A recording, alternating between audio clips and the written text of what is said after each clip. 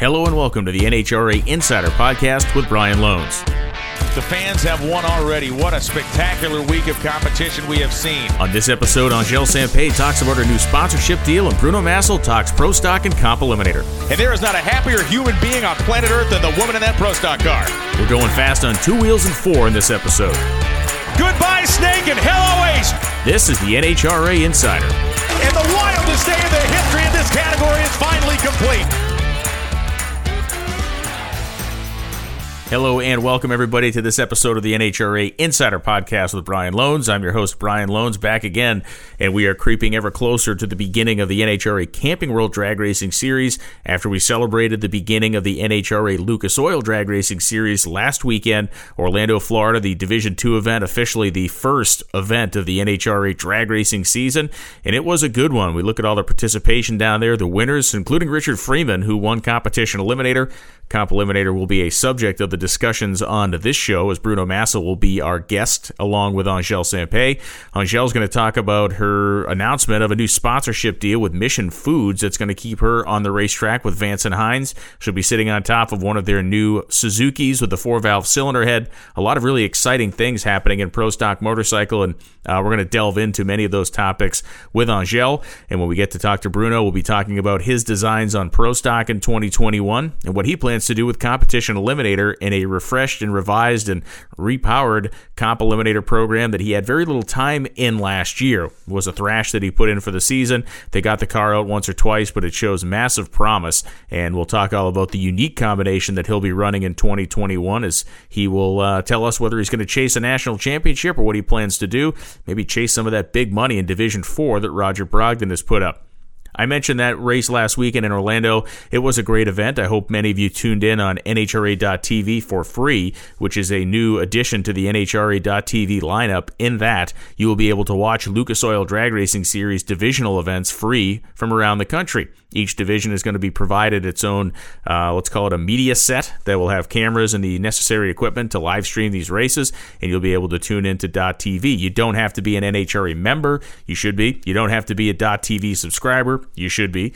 But if you just want to watch some good old-fashioned sportsman drag racing like you were able to do last weekend for free from Orlando, I'd advise you to pay attention to that program. You can go to NHRA.TV and sign up. It's super easy. Basically, you put in your email address, you lock yourself in, and then you can pick select free content. You'll be able to watch races. It is a great thing that the season is officially underway. And it's a great thing that we continue to have positive announcements. This Angelle announcement is great. I'm not sure a lot of people knew it was coming. I certainly didn't, so I was pleasantly surprised when I saw the news release on NHRA.com yesterday stating the fact that not only was she coming back, but she was coming back with Mission Foods as a sponsor. Eddie and Andrew will serve as co-crew chiefs on the motorcycle, and I have a sneaking suspicion that they too will find their way out of the shop back on top of motorcycles at some point in the 2021 campaign. The Lucas Oil Drag Racing Series will be running across the country in any location that it can, starting, well, now. And there will be racing in South Georgia Motorsports Park next weekend as Division II will continue their march on, as well as other warm weather divisions getting things off the ground to boot. So it is a great time of the year. Of course, we are now inside of a month. Basically, we're right about a month until we go down to run the Gator Nationals. The weekend before will be the Baby Gators, which is drawing a lot of attention already. The pre-entries and folks that are going to be running at the divisional event that always precedes the big national event down there in Gainesville. It's going to be very exciting. I'm excited. I will be down there. Alan Reinhardt and I will be calling that race. And, of course, we'll be working with Tony Pedregon on the broadcast of the Gator Nationals, which will include 2 days of coverage, Saturday qualifying coverage in the afternoon live, and then there'll be a tape-delayed Sunday morning qualifying show that'll kind of get you all wrapped up on a race day, and then race day coverage will be live for 3 hours on the Fox Broadcast Network once we get going on Sunday in Florida to officially begin the season. There was some maybe incidental news that was dropped the other night. If those of you that are motocross or supercross fans, if you happen to be watching the Monster Energy Drink Supercross race that was televised on NBC Sports, you would have seen Brittany Force interviewed, and Brittany Force made the closest thing to an official statement that John Force Racing has made in some time, that they will be racing in Gainesville. And she will be racing in Gainesville The rumor mill says 3 cars, but we'll find out exactly what their plans are once they make an official team statement, or even if they don't, we'll find out what they are when we run round 1 qualifying to see who's in race cars, who isn't, and what those cars will be on the racetrack. So it's all coming together pretty nicely here. The entries are starting to show up on the entry list for Gainesville. Some of the early enterers, if you will. Joe Morrison will be down there running the Leverage family car in Top Fuel. Artie Allen will be back in Top Fuel racing his cars. We saw him do in 2020, kind of living out a lifelong dream to run a Top Fuel dragster. So those are the first 2 cars on the list, and the regulars are soon and sure to follow. The big question for the Gator Nationals, of course, will be who of those semi-regular racers will we see on that sheet? Will we see Scott Palmer? Will we see Terry Totten, TJ Zizzo, Cameron Ferre? That is all left to be seen, and we'll be watching those entry lists over the next couple of weeks. It's a great time of the year. The Super Bowl just happened. We will not bring that up with Bruno. Giant Kansas City Chiefs fan. I know he's probably still smarting as we're only about 2 days after the game was held. And always tough when your team makes it all the way to the end. Doesn't quite close the deal. But it was an exciting night for your Tom Brady fan. That was yet another one in the books for a guy who has had a career that is simply unbelievable. And when we look at a team like Capco Racing, they're trying to do things in drag racing like Tom Brady's done them in football. They will be starting the 2021 season looking for their 4th straight Top Fuel title, something that would put them in the echelons of history that so few other people have ever been on. Really, they'd start kind of doing things that only John Force has ever done in the Nitro ranks at that point. Really, really cool, and it's going to be great to watch the season unfold once we get going in Gainesville. Outside of the news of Angel coming back with Mission Foods as a sponsor, we continue to see other racers kind of gathering and signing sponsorship deals. Kyle Koretsky signed a deal with Lucas Oil for them to be the primary sponsor of his Pro Stock car. My understanding is that Kyle will continue to race with KB Racing, and this sponsorship deal certainly will help his program out. He had a very fast car last year, of course, made that final round in Las Vegas, the final race of the season. He did come up short, but it's valuable learning experience for a guy who was a rookie who will come into 2021 with that final round experience under his belt, and certainly a hot rod that is ready to run. With Jason Line now being fully and 100% assigned to the engine shop at KB Racing, one can only imagine that means those cars will make even more horsepower as they have. Greg Anderson will be looked to come out of the gate swinging as well, but Kyle Koretsky with that Lucas Oil sponsorship, a great move for the Pro Stock category. Anytime we see a Pro Stock car getting full sponsorship in the form of a great partner like Lucas Oil, it's an awesome thing, and certainly a category that, like all categories, can use all the sponsors they can get. Racers like Terry McMillan continue to hunt for sponsor dollars. To this point in time, when I'm making the show, he is still on the hunt. He is very vocal about that on social media.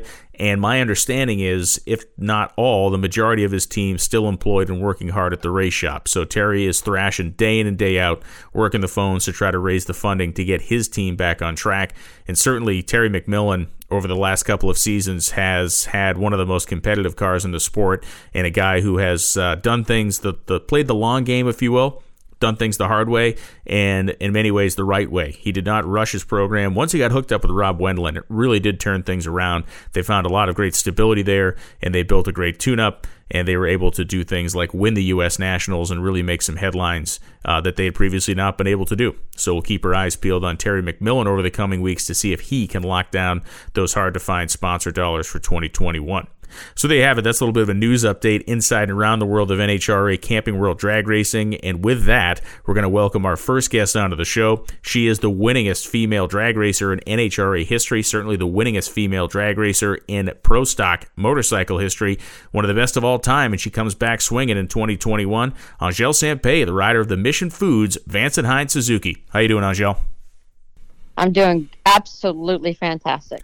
And I can understand why. This was a huge announcement that was made just yesterday by NHRA.com, and it's really rocketed around the internet. And I guess before we go into kind of the backstory on this thing, it has to be an incredibly gratifying feeling to know that you are secure for another season in this sport. It is, and the reason why I'm doing so great and feeling so good is because I was really, really believing that my career had finally come to an end. I just thought, with the way Harley Davidson left and, my luck it seemed to be on my side, getting invited to be on that team with Vance and Hines. And then when it turned around and the sponsorship had ended just 2 short years into, me being with them, I thought it was a sign. I was able to ride with the team for a little while with a great sponsor, had a blast, but now it's over. And I started to really decide or try to decide which route I wanted to go with my life from here on out. And the very day that I was getting really depressed about it and knew that I had to make a decision was when Terry called me and told me that this was happening. And it was like, man, I'm all these years, I'm the one that tries to tell people that you have to think positive. You have to keep moving forward. And, here I was finding myself thinking negative and thinking it was over. And Terry saved the day. So I am so excited to be able to race again this year. I'm hoping this one lasts a little bit longer.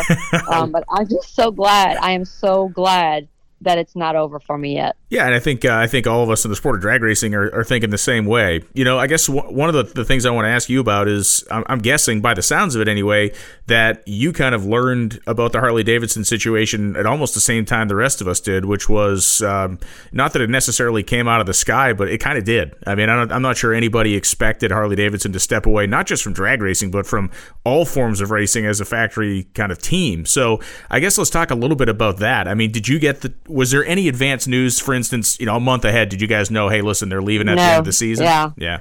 No, absolutely not. When I left Vegas, when the season was over, I thought we were going into the off season to prepare for next year.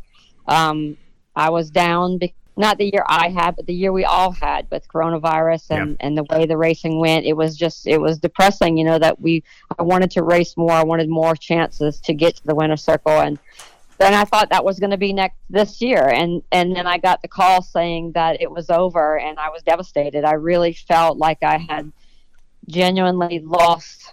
It was just a huge loss. I hate to compare it to losing a loved one, but I was just, it was one of the worst days of my life, because I was at such a high and then all of a sudden such a low, and I didn't want it to be over. And that's why I was feeling the way I was feeling. And then when Terry called and said the Mission Foods Suzuki was going to be a thing for me this year, I was going to be on Vance and Hines with the new 4-valve. It was as good as the news was when they told me about the Harley deal. So I just can't tell you how excited I am. Especially I was really, really thrilled to be on that Harley. I'm going to miss Harley Quinn. That's what my term of endearment for the motorcycle I got to ride. But to be back on a Suzuki again, where I started all this, I just am so excited. I can't see how it goes. I hope I can come around on the Suzuki faster than I did on the Harley, though, because that was a huge challenge for me. Yeah, and I think that, and I'd have to guess anyway, as the kind of competitive personality you have as someone who strives for excellence really in everything that they do, I have to imagine that's what made it kind of doubly hard as far as the Harley-Davidson departure, because you really did battle to conquer that motorcycle, and ultimately you did, and you became comfortable on it, you won race on it. Things were not easy for you, as you just mentioned, to get comfortable on that bike. And finally, the 2020 season was like, okay, she's got a handle on it now. And then the rug comes out from underneath you. Yeah, exactly. I was doing everything I possibly could physically, mentally to prepare myself for that motorcycle. And like you said, I did finally overcome it. I was so ready to race when we got to Gainesville in 2020.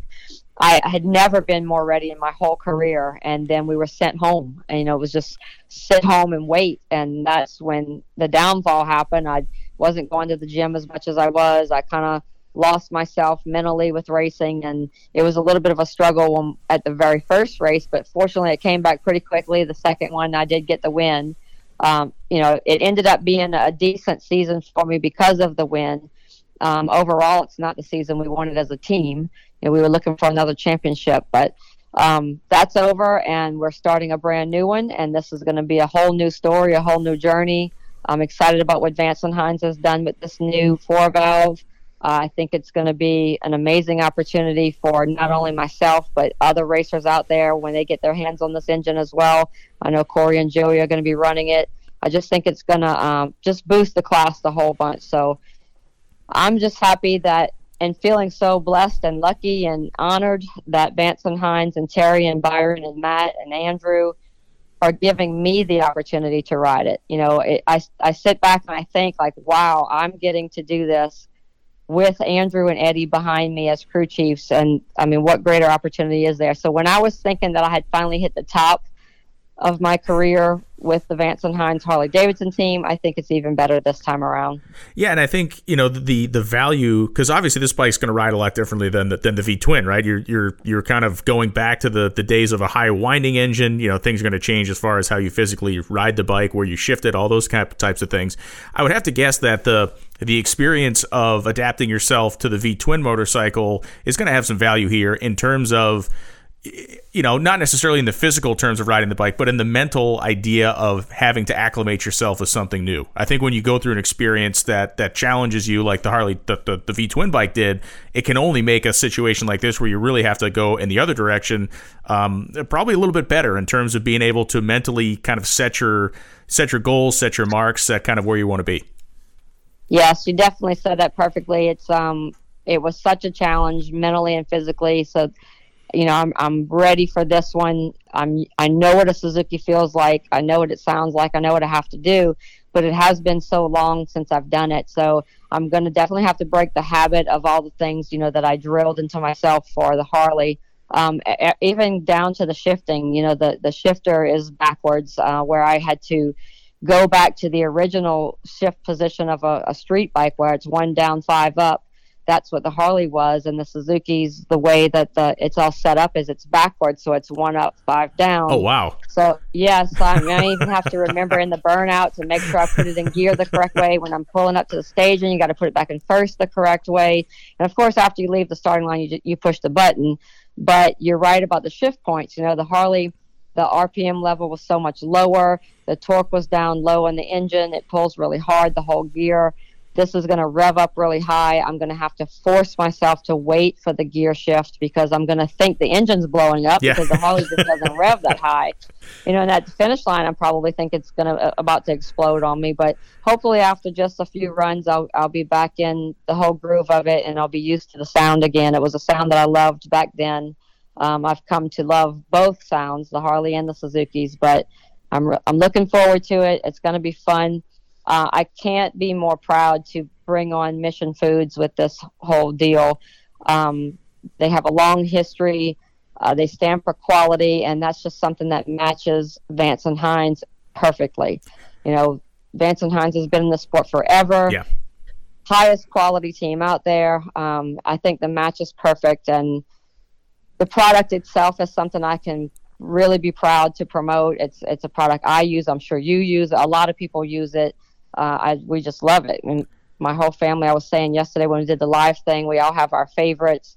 And I think it's just something that the NHRA fans will, even though they've already probably been using the product, if they haven't, I hope they try it. But I think Mission Foods is going to just love being a part of the NHRA when they learn how dedicated and loyal our fan base is, and this is going to be a good match for them as well. Listen, with 2 growing boys who like to try to eat us out of house and home, I feel like I'm going to apply for a partial ownership stake in that company. We eat a lot of their product here, and it's great.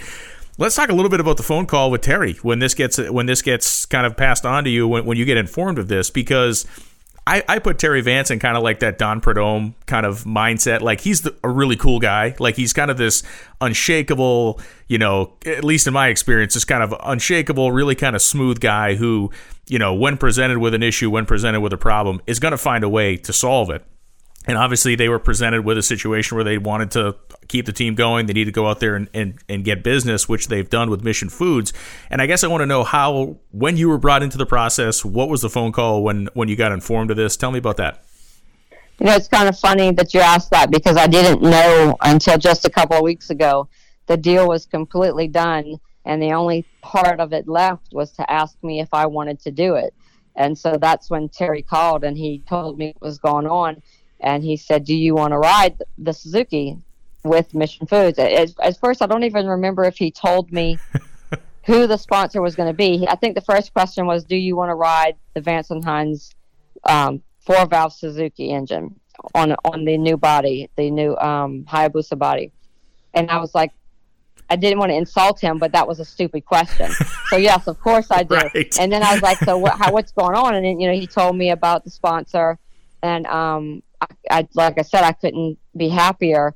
But it was funny because it brought the memory back to when the Harley Davidson offer came up.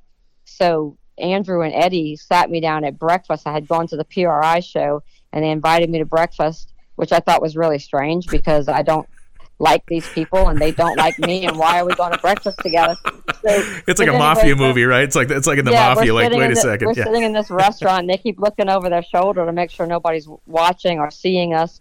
And they tell me that they're interested in putting a third bike out, and would I be interested in driving it? Same thing, stupid question. So I had a 001 reaction time on saying yes. And Eddie's like, well, wait, don't answer so quickly. Don't you want to know what we have to offer? I'm like, nope, I want to ride it.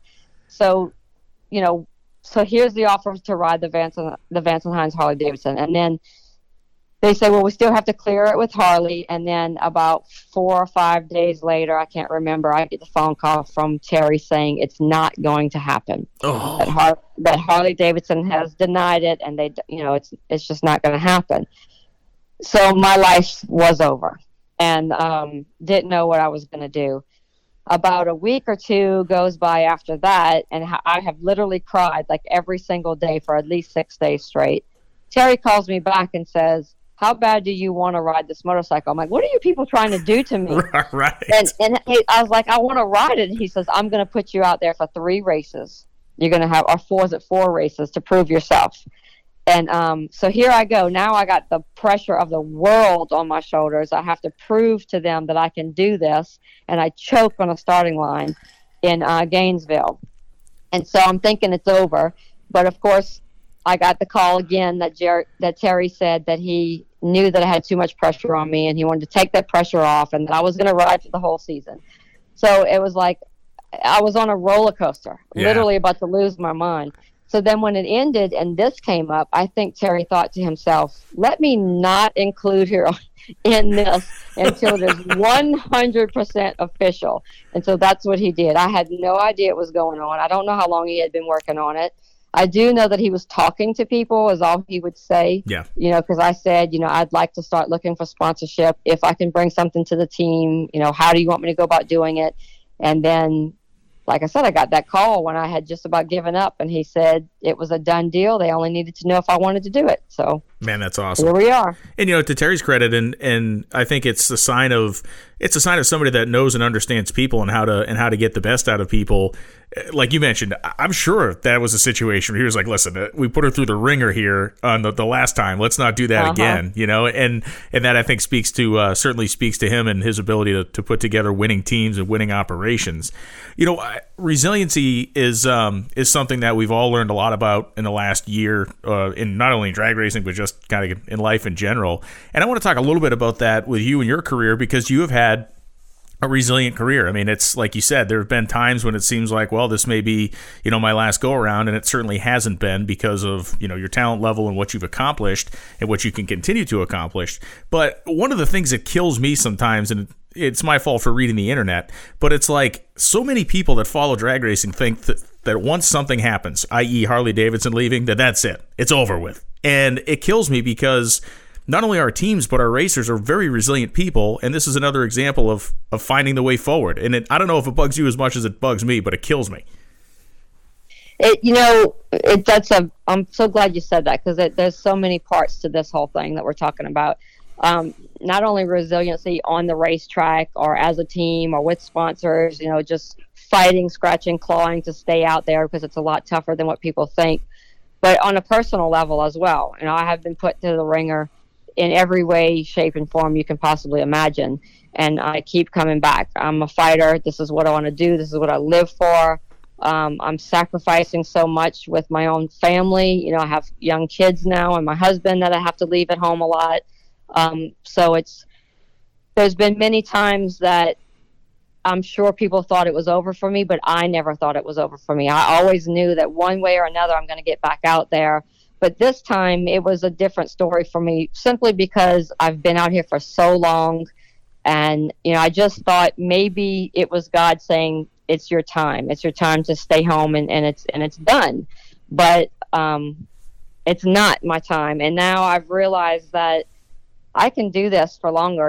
I'm getting up there in age, but I'm still physically capable. I'm more than mentally capable now. I'm at a point in my life mentally that I wish I could have been here 20 years ago, where I am in my mind. So yeah, there's a lot that we go through as racers and teams with sponsors and different rides, and even switching from one team to another. But when you have the heart of a drag racer, nope, we just don't quit. And we won't quit racing. If you have to quit drag racing, then we're going to start lawnmower racing or doing. We're never going to stop racing one way or another. And let's talk a little bit about the pro stock motorcycle category, because in the midst of all this craziness that's been going on, in my opinion, the class in and of itself over the last, let's say, 2 to 3, maybe 4 seasons has been as good or better than anything else that's been on the racetrack. And between, we all know that there's been so many first-time winners, or there's been so many winners that have reemerged, so many teams, racers that are coming back into the fold. Talk to me a little bit about your experience, because it does range over a long time in pro stock motorcycle. When you look at the class as it sits now in 2020 and now 2021, where does it stack up to where it's been in the history of your career? Wow, I've seen it all, from the beginning of where the guys didn't really want me out there, and it was really hard. There was a lot of things that I was met with, as far as, I even had one guy spit on me at the end of the racetrack. Really? Oh yeah. Oh my God. Spit on me, didn't want me there. I've had people say some really nasty things, do some nasty things. We had some vandalism to our trailer once. And then today you show up as a girl or anybody, doesn't matter what your situation is, and you're welcomed with open arms. So it has changed completely. I think that the motorcycle class as a whole is just one of the best classes out there, because of, and I have to attribute it to motorcycle people. I just think that people who ride have a whole different personality. So, all forms of life, you have doctors and lawyers, riding motorcycles, to kids on dirt bikes, and there's a motorcycle for everybody, for every age, for every type of person. And I think it just brings in a whole, for lack of a better word, a personality for the class. Yeah. Everybody is so friendly and outgoing and fun and loves life, and our class is just awesome. That's why I try to tell the fans, the more you get to know the bike racers, and the more you get to know the bikes themselves, the more interested you're going to be in the class. I know we don't have the ground pounding noise and shaking that the Top Fuel cars have, and we don't have the speed and the acceleration, but to a certain point we do. We're really, really fast. It's really hard to drive these bikes compared to what it looks like, but it's such an interesting class that I always ask the fans to get to know us a little better. Get to know the drivers, get to know the motorcycles, get to know what it takes to get one from point A to point B. And your level of enthusiasm with pro stock motorcycles is going to grow immensely. Yeah, it's a great point. And it is the only class in our sport where you can physically see the operator of the vehicle doing everything that they need to do. We like personality again. There you go. You can see the rider. We have different riding styles. We have different personalities on the motorcycle. I think Andrew Hines has one of the coolest looks on a motorcycle. He just looks mean. He looks mean. He looks like you talked about Terry. Terry's that unstoppable. He's seems like he has no fear. He's just really cool. Andrew's the same way. I never could understand how somebody could be fully clothed in leathers and a helmet. You can't see their face, but they're extremely intimidating. And that's what Andrew can do on the motorcycle. So yeah, that's cool. I aspire to be like Andrew Hines. If he had a nickel for every time he heard that, he'd have 5 cents now. So that's good. One last question. In terms of this bike being new, this engine package being new in terms of the 4-valve cylinder head, when does testing start? When do you want to start testing? New chassis, the whole works. So what is the plan as far as actually getting the rubber to the road here?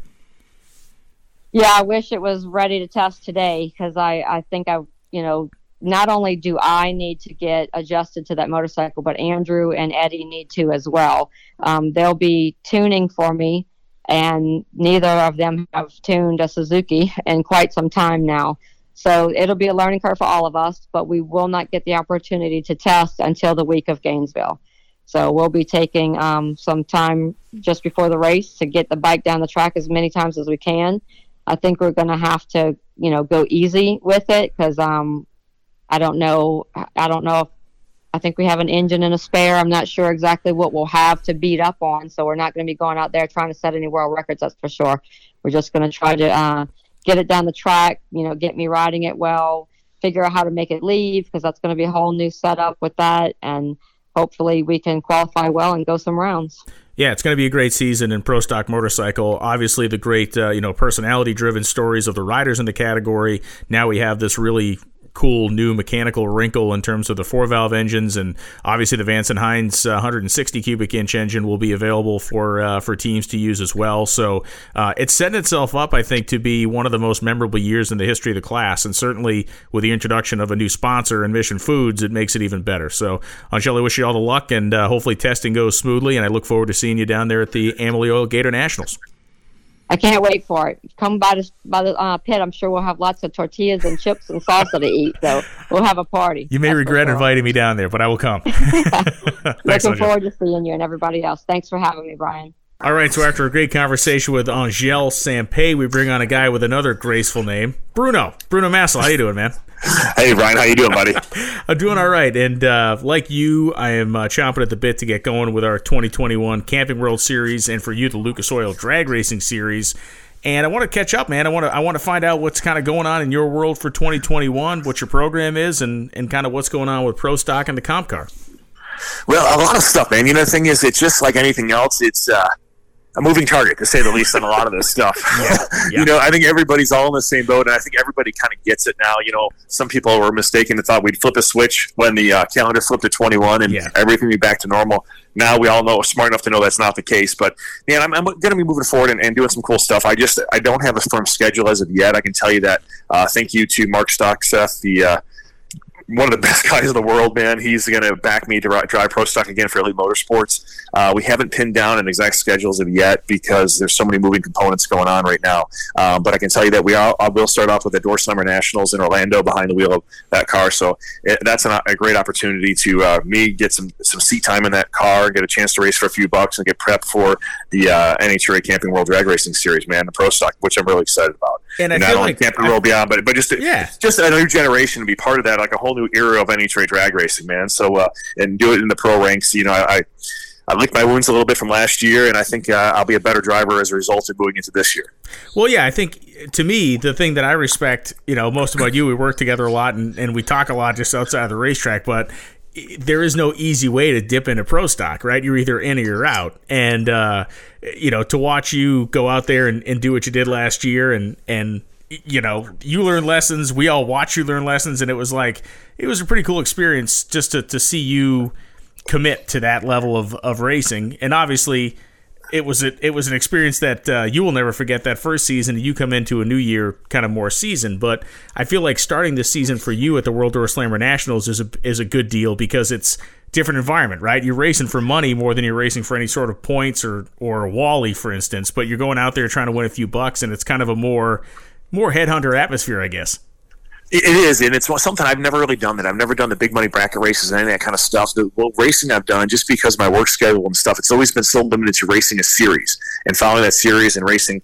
Back in the day, I used to run a lot of the iTrace stuff, and then we kind of moved on and progressed up into the NHRA. My dad, was early on in NHRA stuff, so for me, it was always about chasing points. And over the years, I haven't had the opportunity to do that because of work schedule. And but there might be a little bit of shift this year, so that's kind of we're going to see how things play out. Because as much as I want to run Pro Stock, I've got a really good comp car right now, and we did some early testing. I had a couple races last year, and it kind of proved what we thought in theory, and it proves we got a pretty good car to work with. So I've got a dilemma, and it's one you die to have. I've got an opportunity to run Pro Stock, work on the NHRA broadcast, and have a comp car that compete for a championship. So, it's like you be careful what you wish for, because I've got a great opportunity on multiple levels this year. So the Pro Stock thing, for me, the biggest thing, the hurdle last year was the 2 qualifying sessions was just brutal. It's the worst possible scenario for a guy like me coming in as a race-by-race guy and a guy with so little experience or seat time in a Pro Stock car, because it's all about reps, and you walk in.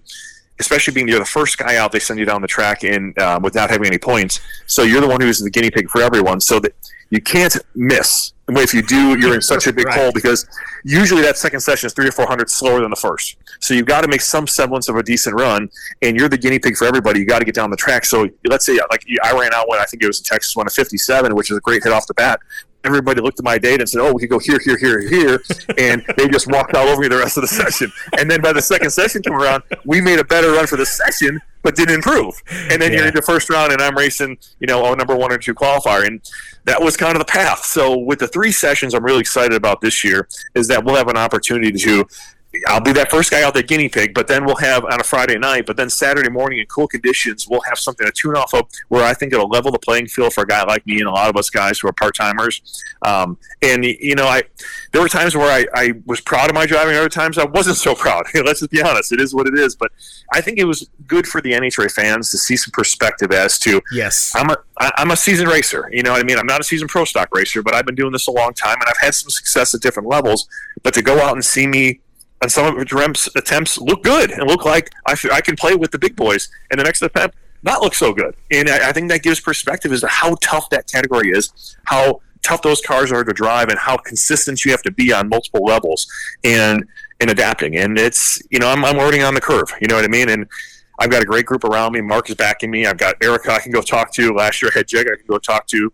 And the plethora of elite crew chiefs there that can pick their brains. So I've got a safety net around me. I just got to go out there and play.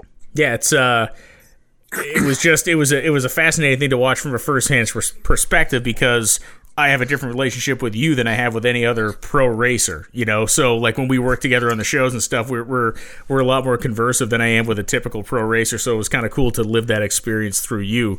I really want to talk about the comp car though, because this has been a project that you guys started last year, you and your dad and a kind of a cast of other figures, and you've got this thing where it is pretty nasty. And for anybody who's a competition eliminator fan, you know that anything that has a double letter to the start the designation and ends with a T is going to be awesome. And so it really, and it's something that, like, early on when I got into the turbocharged stuff with comp, I was a big fan. I got into all that from doing the NHRA broadcast. I was the head of the play-by-play. I was the Brian Loans of the NHRA Sport Config Racing Series back in the day, right? So I've sat in your shoes on a different level, but we had foam parties and stuff in bikini contests. We don't do that on the big show, but fun nonetheless. But I learned a lot from those guys, because the technology that was out there back in early 2000s, it's amazing stuff. It was so next level. The potential was off the charts. It just needed to be refined. And it took a long time to do that with the 4-cylinder stuff. The 4-cylinder stuff was a little fragile, obviously, what we were trying to do with expectations and what we were trying to do with an engine design to make 200 horsepower, making 1,400. Yeah. It's a different animal than when you step into this 2JZ platform. And that's what my dad and I decided to do. And it's something we wanted to do for the last couple of years. And finally said last year, before the Pro Stock thing came about, was this is the direction we're going to move into. And we wanted to go to a handful of races and see how it plays out and see if the car actually does what we thought it could do. Because you put it out on paper, you're looking at pounds per cubic inch, you're looking at indexes and all these other factors that come into play, because it's very restricted in comp preliminary. Your turbo size is so big, and you've got to do all the math, and then to actually see it play out is a separate thing. I've seen people think they have the best blueprint, and you go to the racetrack and it doesn't work out. So it's trial by fire. So you make the investment mentally, physically, emotionally, and you go out and try and prove it. And we proved well. The first hit off the trailer at Indy, we were number 1, and we ended up 5th. And then the next race we went to the car with St. Louis, we were number 1. So the car's got a ton of potential. I'm thrilled about it. It's an all-billet motor, basically from MazWorks. These guys, it looks like jewelry that's sitting in the car. It's insane, yeah. Yeah, so I couldn't be more thrilled about that. And then, working with a guy like Brad Personette, guy who I met in the Sport Compact days, a guy who was really one of the leaders in the whole 2JZ push, and worked with a lot of these teams who are now going 550s with the 2JZ motor with a monster turbo. So he was, not only were we friends, but he actually did the final assembly on the motor, and at the races was there helping me tune it and looking at what we've got to work with and where I need to step up my program. It's pretty awesome. So I'm really excited about it. I'm excited about the potential of the engine, the longevity, and just something new, man. It's like you got that new toy, you just can't wait to go out and play with it. Yeah, I think, when it came out at the end of last year, I only got to play with it twice, and one of them I didn't get to finish the race. So I'm excited, man. I'm excited to play one way or the other. And from like a selfish perspective, it's like the car that you have and the engine combination you have is the type of thing that people who have no idea what Comp Eliminator is or don't follow NHRA drag racing would be excited about, because you know this as well as I do. There is the universe that surrounds this 2JZ engine platform is massive, right? And it's not people that race in NHRA. It's kids that run Streetcar Takeover. It's kids that run the various import races that happen around the country. It is an incredible platform that our traditional NHRA fans know nothing about, but an entire universe of kids worship. You know what I mean? And it's really cool because the young guys get it. They'll walk by the car and know exactly what they're looking at, and they'll ask really smart questions. And, well, you know, and with turbo size and, you know, horsepower and what we're using for gates, how we're doing boost setups, and what, you know, ECU we're running. Really, really intelligent stuff. And what the other side was kind of cool is you look at some of the older guys, the diehards, you know what I mean, guys that walk up the car and go, man, that looks complicated. You know what I mean? And it's a compliment, you know. So it's just a different world, and you know, the whole idea with the Sport Compact back in the day was to try and bring a younger generation in, and I think they're still there. And yeah. You know, it's cool that you can connect with the younger generation on this and people, the newer level of gearheads, because obviously we need new blood in the sport. And you know, it's just cool to be able to represent them and have something that's different than going down the racetrack that you won't see somebody else have. You know, some people hate me for it, some people love me for it, but I always liked, my dad's always thought outside the box and everything he's done, and I kind of follow his lead on this, and it's just something cool that nobody else has, at least in the category we run in Comp. You know, the specific configuration. And I was going to say that about your dad. You know, this guy's not 40 years old. This guy's not 25 years old. This is an older guy who is willing to look at things as they should be looked at in terms of, this is a good combination. Like, I don't care if it's a 2JZ. I don't care what it is, but is this going to make us fast, and is this going to make us a favorable combination? It is, and he's willing to put in the work to learn it, which is amazing. You know, what's cool for me, Brian, is, you know, my dad and I have always raced together, and that's our bond is through drag racing. And with me, you know, and all the stuff we've got going with the television stuff and the broadcast, that side of thing, he understands how important that side is to me, you know, making a living and being part of the NHRA drag racing series and all that stuff from the TV side of it. But he's always there tinkering with the car. And he was kind of stepping away from my racing the last few years. I think he was just burnt out. Yeah. And he's just turned 77. So God bless him. You know what I mean? He has every right to be. And when I talked about doing this program, a good friend of mine, Daryl Heron, Bo Butner's crew chief, was gonna do the build, was gonna do all the fabrication work on the car, and we're waiting on the engine to come. I got a demo, a block to use as a mock-up for it. And my dad walks over and goes, "So what are you doing with that?" I said, well, I'm going to get the car to Daryl in the next few weeks. And he looked and he goes, well, let's just sit in the car. I want to see a few things. I went away for a work trick and I came back, and all of a sudden he started fabricating. And he looked at me and said, and he with a big smile on his face and said, you know what? I'm not in a hurry. If you're not, I want to take over this. And he did. And it's like it put a smile and a spark back in his eye for NHRA drag racing. And it's like it's something new, a different challenge. And it's pretty cool to see. So, you know, he ended up coming to both my races last year. We hadn't in a while. And, you know, it's cool to get a high five from your pop after an end of a run. You know what I mean? For me, that's what this is all about. Yeah, no, it's a great thing, great combination. The car is cool, and the whole, you know, obviously the background, the legacy that you guys have racing together is cool too. I guess the last topic I want to get into is, you know, we're coming up in the Gator Nationals finally. There's not a lot of certainty in the world yet in 2021, but we know the Gator Nationals are going to happen. You know, I come into 2021 with a different attitude than I did with the return of 2020, in the sense that I feel like things will get better. In 2020, we didn't know anything, right? I feel like in 21, I have a little bit more of a positive trajectory in my mind in terms of how we'll be able to have fans in the stands and stuff like that as the season wears on. But I guess I want your thoughts in terms of where you think we are, where you think we're going, that kind of thing. You know, I agree with you wholeheartedly on that, and it's obviously a slower progression than I think any of us would have wanted at this point, but you know what? There is a glimmer of light at the end of the tunnel, and we just need to get there faster as far as I'm concerned. We can get there tomorrow. But I do finally see at the end of the last year, man, I don't know that I saw it. I'm going to be completely honest with you. You know, you always want to be that positive outlook, and you want to, you know, my thing is positive thoughts breed positive thoughts, but it's hard when you're selling a bill of goods you don't necessarily believe in, because we don't have any answers. And it's cool to see that NHRA came out with a 23 race schedule. I know we dropped one of them in Phoenix, and that's going to happen along the way just because, because of COVID, right? Yeah. But I really see, you know, so many people you talk to. I had Jerry Bickle build me a new set of wheelie bars for my comp car, which he built for me, and he told me that he could have people working around the clock every day of the week and still be a year behind on cars.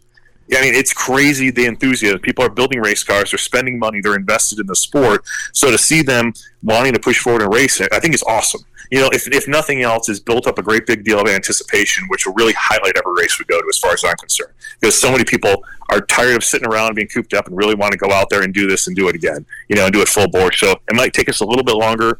We might have a few hiccups about races being kicked or pushed or whatever, but I know we're going to have a badass season, and I want to be a part of it on every side of it. That's the problem. I just can't be in every direction at the same time. Yeah, so you have I'll be splitting up a little bit. Yeah, the holy trinity of good, bad drag racing problems is what you're dealing with right now. Exactly. I guess the last thing I'm going to say is you and I, outside of NHRA, both kind of are involved in the high performance aftermarket end of, you know, the world of SEMA and some other stuff like that.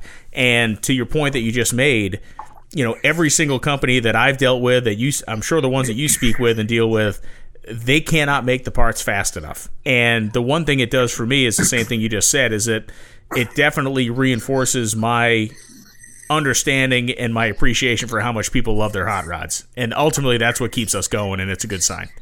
It really is. I mean, because, you know, it's a business there has to be a business side of this to keep this thing going. You know, for the NHRA, for people in the stands, to the racers having sponsors backing them, to people building parts to support these cars, you know. So it's a big circle, and it looks like we're building up a head of steam on one side of it. I mean, we just need something to filter it all through, and that's when we actually get to hit the track and do it some semblance of consistency. You know, it's, like I said, chassis builders back up. Rick Jones, talking with him, he's a year out on race cars. I mean, it's crazy, and I can't wait to see all these things hit the racetrack. And you know, these vendors back at my dad's business, we're swamped right now with people wanting upgrades and the latest, greatest of everything, so that they hit the track, they're ready to go. And it's exciting, man. You talk to people, and there's still a bit of nervousness in their voice, but everyone, to a man or a woman I've spoke to, is the day we're given the green light, the day I show, I'm going to be ready. And, you know, because I think it puts some perspective, some people losing out what you want. We're not being able to do what you wanted to do. So now when the opportunity presents itself, they want to be full bore into what they're doing. And it seems like a lot of people want to go drag racing. You and me both, brother. Yes, and include us in that count. Bruno Massel, thanks for taking some time today. Look forward to seeing you at the Gator Nationals, and certainly look forward to following your exploits both in Pro Stock and the Comp Car this year. Thank you, man. It's going to be a fun year, buddy. I'm looking forward to it. And that will bring us to the close of another episode of the NHRA Insider Podcast. I think it's always great to look at the perspective of drag racing in as many ways as possible within these shows. We see Angel's perspective, a person who thought her career had ended, somebody who thought it was over when Harley-Davidson stepped away from drag racing. And not only is it not over, it is reborn on this awesome 4-valve Suzuki motorcycle that she will be racing in 2021. And Bruno Massel will be in kind of engaging in a new challenge, not only with Pro Stock, but with bringing the full weight of this 2JZ-powered competition eliminator car that promises to be a real killer when he starts to lean on it. The guy's already won 2 titles. He certainly is capable of winning a 3rd. And we'll all get back to racing on the national event level in Gainesville, Florida, on the second weekend in March. Cannot wait to be there. Cannot wait to bring the action to you on FS1 and then the Fox Broadcast Network. And this is a fun show. I think it's really cool to see 2 racers who have really found their spot in the sport of drag racing, one who's still exploring in terms of Bruno, and the other who is fully entrenched in the world of Pro Stock motorcycle, and that is Angel. Thanks for listening to this episode of the NHRA Insider Podcast and all the episodes of the Insider Podcast. If you have not heard them all, make sure you go back in the archive because they're pretty much evergreen. You're going to hear great racers giving great interviews, telling great stories, and giving insight into their careers. We'll be back next week with another episode of the NHRA Insider Podcast. I'm your host, Brian Loans. Thank you so much for listening.